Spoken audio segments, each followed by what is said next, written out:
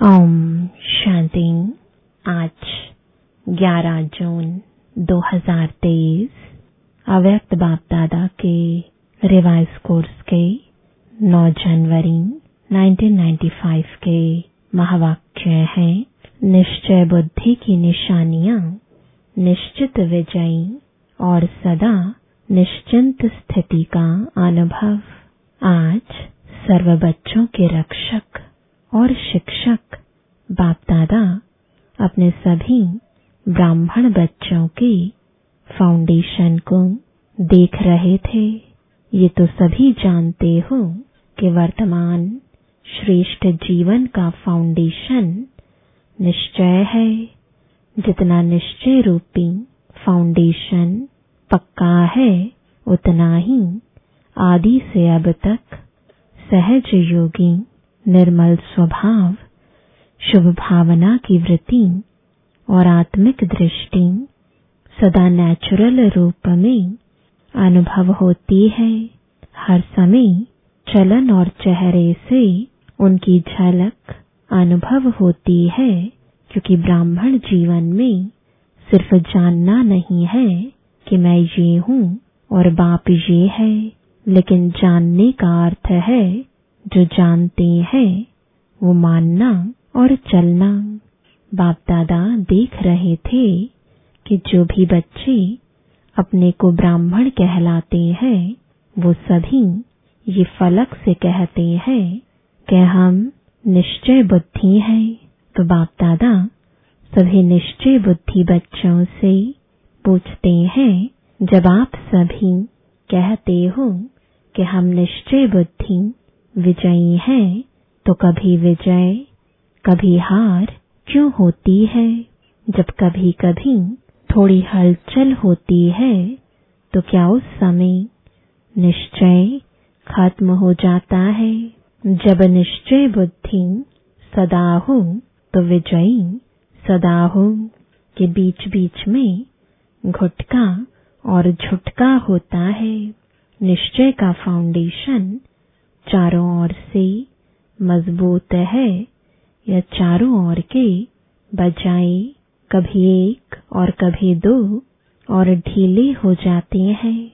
कोई भी चीज को मजबूत किया जाता है तो चारों ओर से टाइट किया जाता है ना।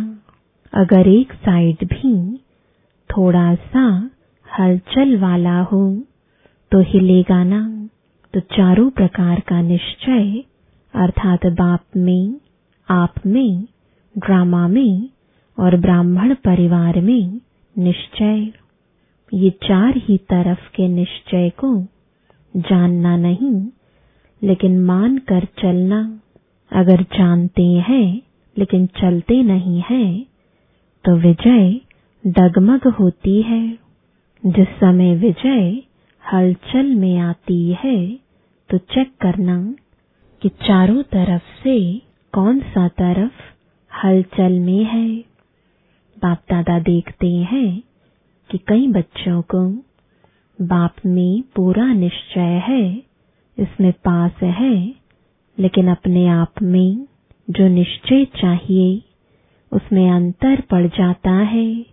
जानते भी हैं, कहते भी हैं कि मैं ये हूँ, मैं ये हूँ, लेकिन जो जानते हैं, मानते हैं वो स्वरूप में, चलन में, कर्म में हो, इसमें ही अंतर पड़ जाता है। एक तरफ सोचते हैं कि मैं मास्टर सर्वशक्तिमान हूँ, विश्व कल्याणकारी हूँ, दूसरे तरफ छोटी सी परिस्थिति पर विजय नहीं प्राप्त कर सकते हैं तो मास्टर सर्वशक्तिमान, लेकिन ये परिस्थिति बहुत बड़ी है, ये बात ही ऐसी है। तो क्या ये निश्चय है कि सिर्फ जानना है लेकिन मान कर चलना नहीं? कहते व सोचते हैं कि मैं विश्व कल्याणकारी हूँ, लेकिन विश्व को तो छोड़ो, स्व कल्याण में भी कमजोर होते हैं। अगर उस समय उन्हें कहूं कि क्या स्वयं को परिवर्तन कर स्व कल्याणकारी नहीं बन सकते, तो जवाब देते हैं कि है तो विश्व कल्याणकारी, लेकिन स्व कल्याण बहुत मुश्किल है। ये बात बदलना मुश्किल है। तो विश्व कल्याणकारी कहेंगे या कमजोर।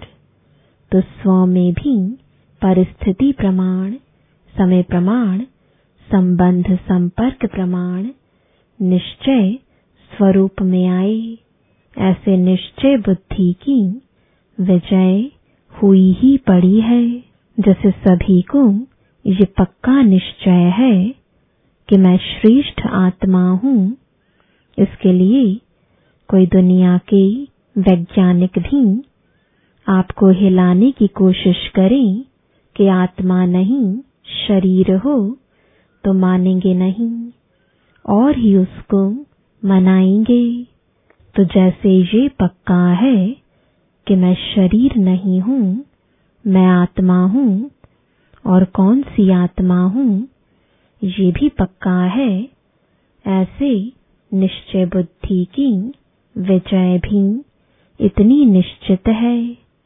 हार असंभव है और विजय निश्चित है। और ये भी निश्चित है कि बातें भी अंत तक आनी है, लेकिन उसमें विजयी बनने के लिए एक ही समय पर चारों ही तरफ का निश्चय पक्का चाहिए। 3 में निश्चय है और 1 में नहीं है, तो विजय निश्चित नहीं है, लेकिन मेहनत से विजय होगी। निश्चित विजय वाले को मेहनत नहीं करनी पड़ेगी। कई बार कई कहते हैं, बाप दादा तो बहुत अच्छा, वो तो पक्का है कि बाप है और हम बच्चे हैं, हमारा बाप से ही संबंध है। लेकिन दैवी परिवार में खिटखिट होती है, उसमें निश्चय डगमग हो जाता है, इसलिए परिवार को छोड़ देते हैं, हल्का कर देते हैं। तो एक साइड ढीला हो गया ना। बिना परिवार के माला में कैसे आएंगे? माला कब बनती है? जब दाना दाने से मिलता है और एक ही धागे में पिरोए हुए होते हैं। अगर अलग अलग धागे में अलग अलग दाना हो तो उसको माला नहीं कहेंगे। तो परिवार है माला। अगर परिवार को छोड़ 3 निश्चय पक्के हैं तो भी विजय निश्चित नहीं है। चलो परिवार की खिटखिट से किनारा कर लो, बाप का सहारा हो, परिवार का किनारा हो तो चलेगा। काम तो बाप से है या भाइयों से है? बाप से काम है, वर्षा बाप से मिलना है, भाई बहनों से क्या मिलेगा? लेकिन ब्राह्मण जीवन में यही न्यारापन है कि धर्म और राज्य दोनों की स्थापना होती है, सिर्फ धर्म की नहीं। और धर्म पिताएं सिर्फ धर्म की स्थापना करते हैं। बाप की विशेषता है धर्म और राज्य की स्थापना करना। तो राज्य में एक राजा क्या करेगा? बहुत अच्छा तख्त भी हो, ताज भी हो, क्या करेगा? राजधानी भी चाहिए ना। तो राजधानी अर्थात ब्राह्मण परिवार, स्वराज परिवार। इसलिए ब्राह्मण परिवार में हर परिस्थिति में निश्चय बुद्धि। तब राज्य भाग्य में भी सदा राज्य अधिकारी होंगे। तो ऐसे नहीं समझना कोई बात नहीं, परिवार से नहीं बनती है, बाप से तो बनती है। ड्रामा अगर भूल जाता है तो बाप तो याद रहता ही है, लेकिन कोई भी कमजोरी एक ही समय पर होती है। स्वस्थिति अर्थात स्वनिश्चय भी कमजोर होता है, तो विजय निश्चित के बजाय हलचल में आ जाती है। तो बाप दादा निश्चय के फाउंडेशन को चेक कर रहे थे। क्या देखा? सदा 4 ही प्रकार का निश्चय एक समय पर साथ नहीं रहता, कभी रहता कभी हिलता। इसलिए सदा विजयी का अनुभव नहीं कर पाते हैं। फिर सोचते हैं होना तो ये चाहिए, लेकिन पता नहीं क्यों नहीं हुआ। किया तो बहुत मेहनत, सोचा तो बहुत अच्छा, लेकिन सोचना और होना इसमें अंतर पड़ जाता है। इसका अर्थ ही है कि निश्चय के चारों तरफ मजबूत नहीं है। और हंसी की बात तो ये है कि ड्रामा भी कह रहे हैं है तो ड्रामा, है तो ड्रामा, लेकिन अच्छी तरह से हिल भी रहे हैं। कभी संकल्प में हिलते, कभी बोल तक भी हिल जाते, कभी कर्म तक भी आ जाते। उस समय क्या लगता होगा? दृश्य सामने लाओ, ड्रामा भी कह रहे हैं और हिलडुल भी रहे हैं, लेकिन निश्चय बुद्धि की निशानी है निश्चित विजयी। अगर विधि ठीक है तो सिद्धि प्राप्त ना हो, ये हो नहीं सकता।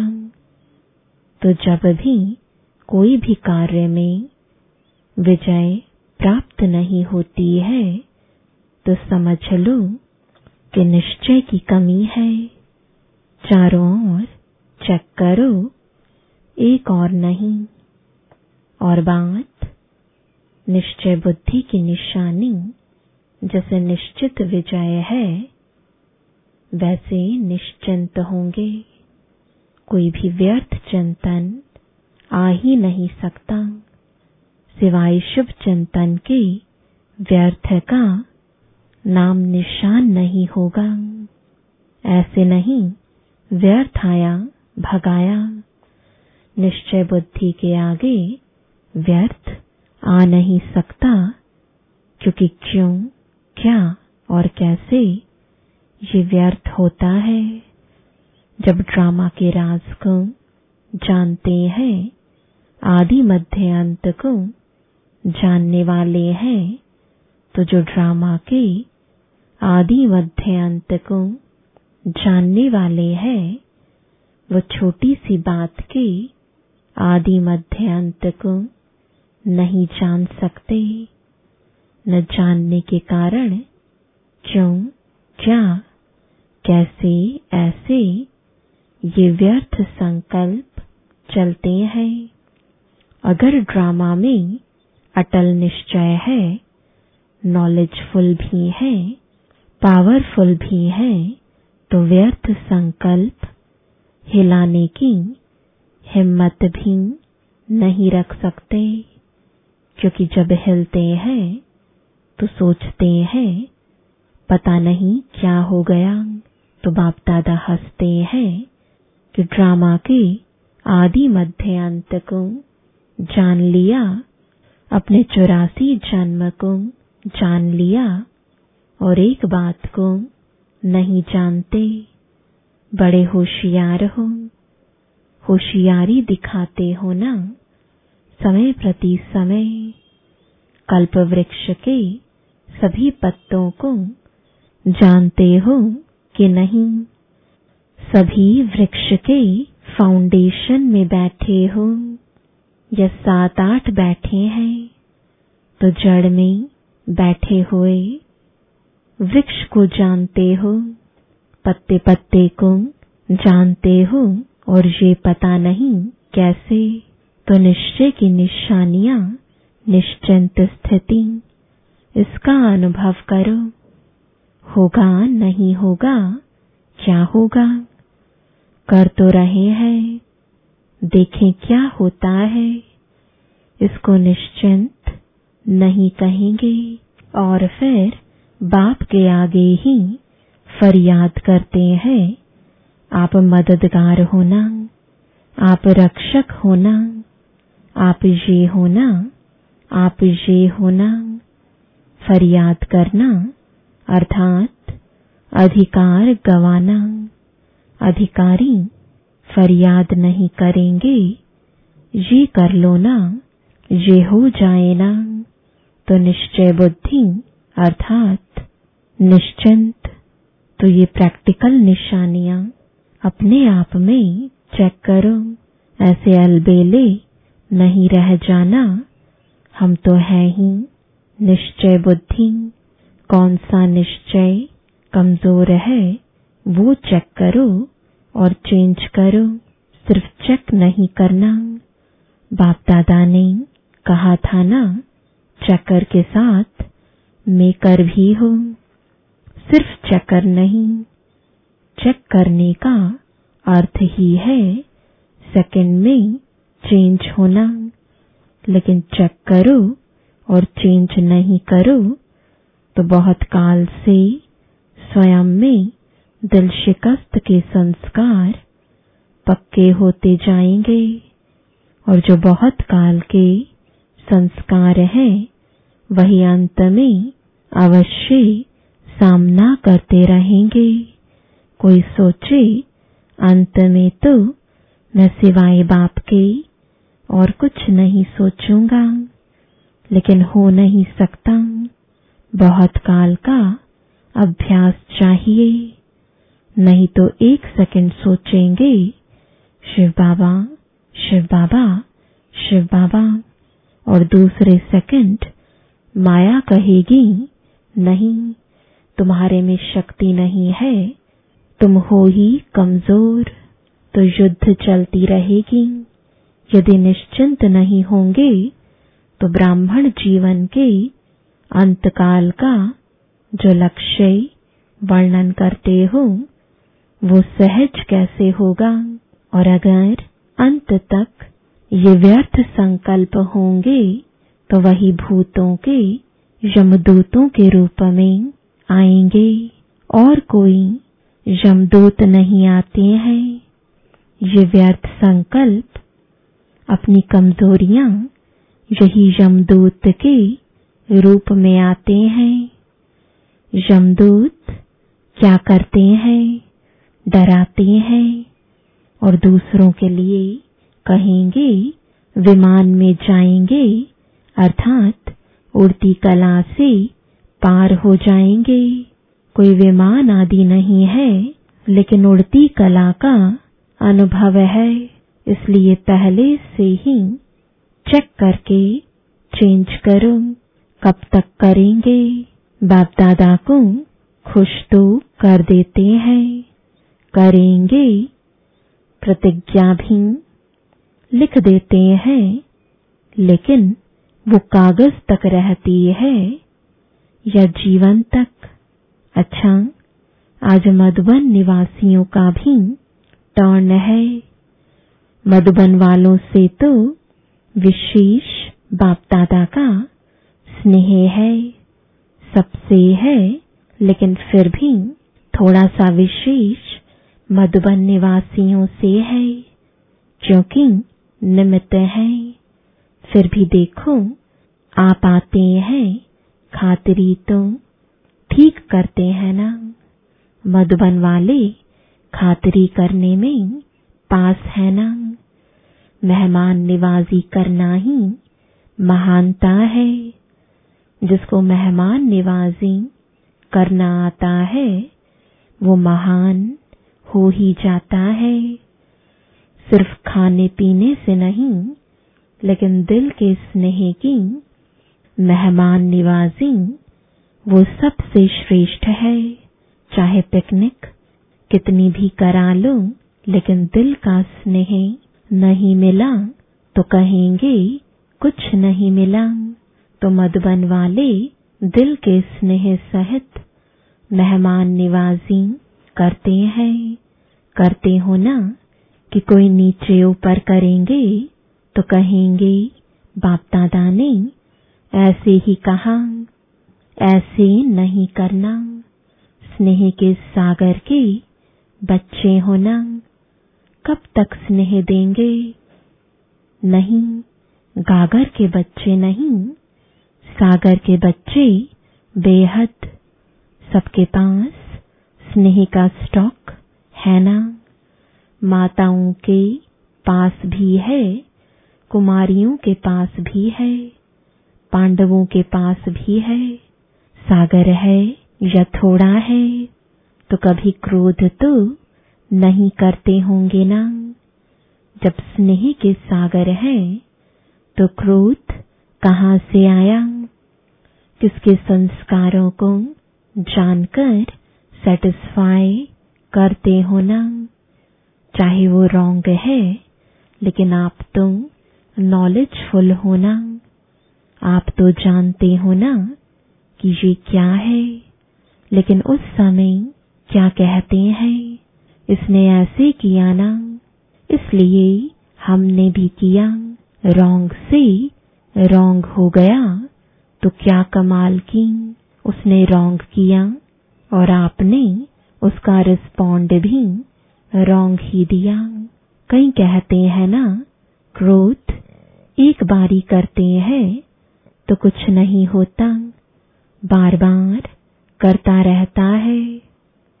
तो जानते हो कि जिसका स्वभाव ही क्रोध का है, तो वो क्रोध नहीं करेगा तो क्या करेगा? उसका काम है क्रोध करना और आपका काम है स्नेह देना या क्रोध करना। वो 10 बारी करे तो आप एक बारी तो जवाब देंगे ना।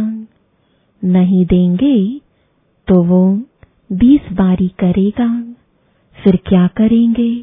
तो इतनी सहन शक्ति है।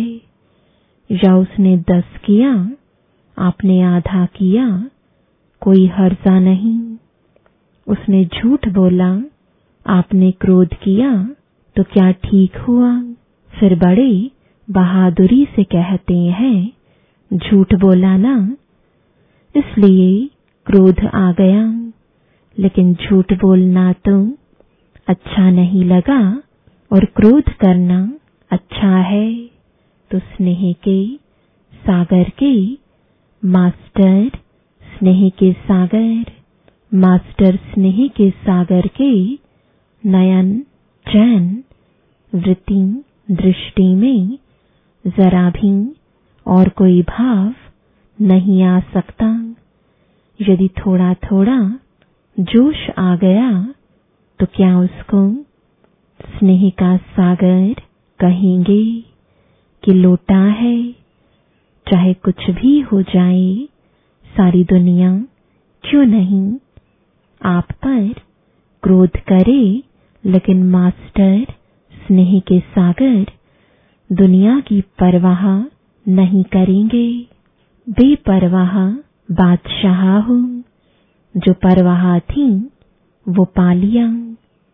अभी इन व्यर्थ बातों से बेपरवाह बादशाह, चेकिंग की परवाह करो, चेंज होने की परवाह करो, लेकिन व्यर्थ में बेपरवाह कर सकते हो कि बच्चा, पोत्रा, धोत्रा, धोत्री थोड़ा सा क्रोध करेगा, थोड़ा सा नीचे ऊपर करेगा, तो स्नेह के बजाय और भावना भी आ जाएगी।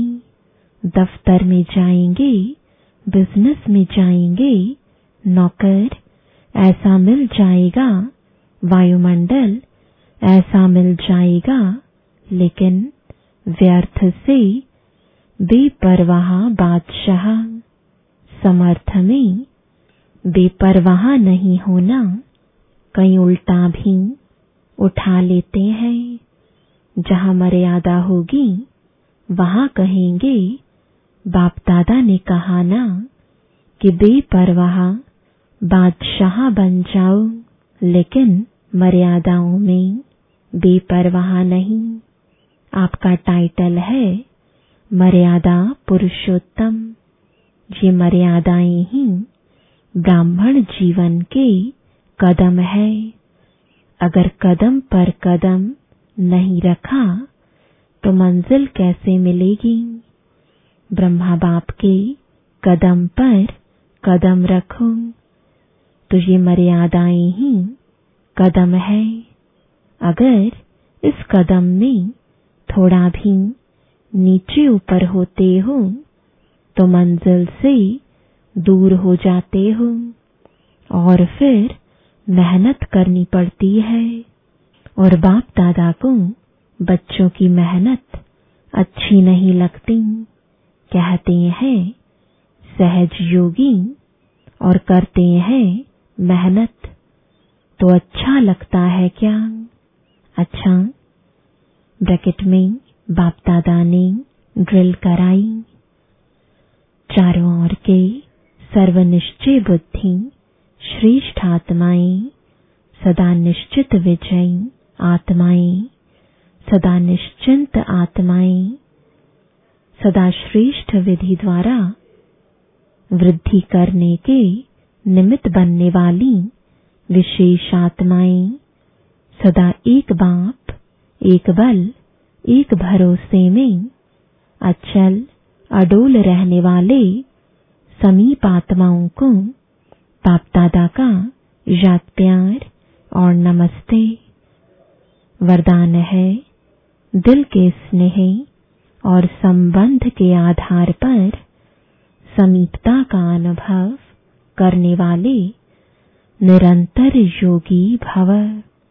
ब्राह्मण आत्माओं में कोई दिल के स्नेह संबंध से याद करते हैं और कोई दिमाग अर्थात नॉलेज के आधार पर संबंध को अनुभव करने का बार बार प्रयत्न करते हैं।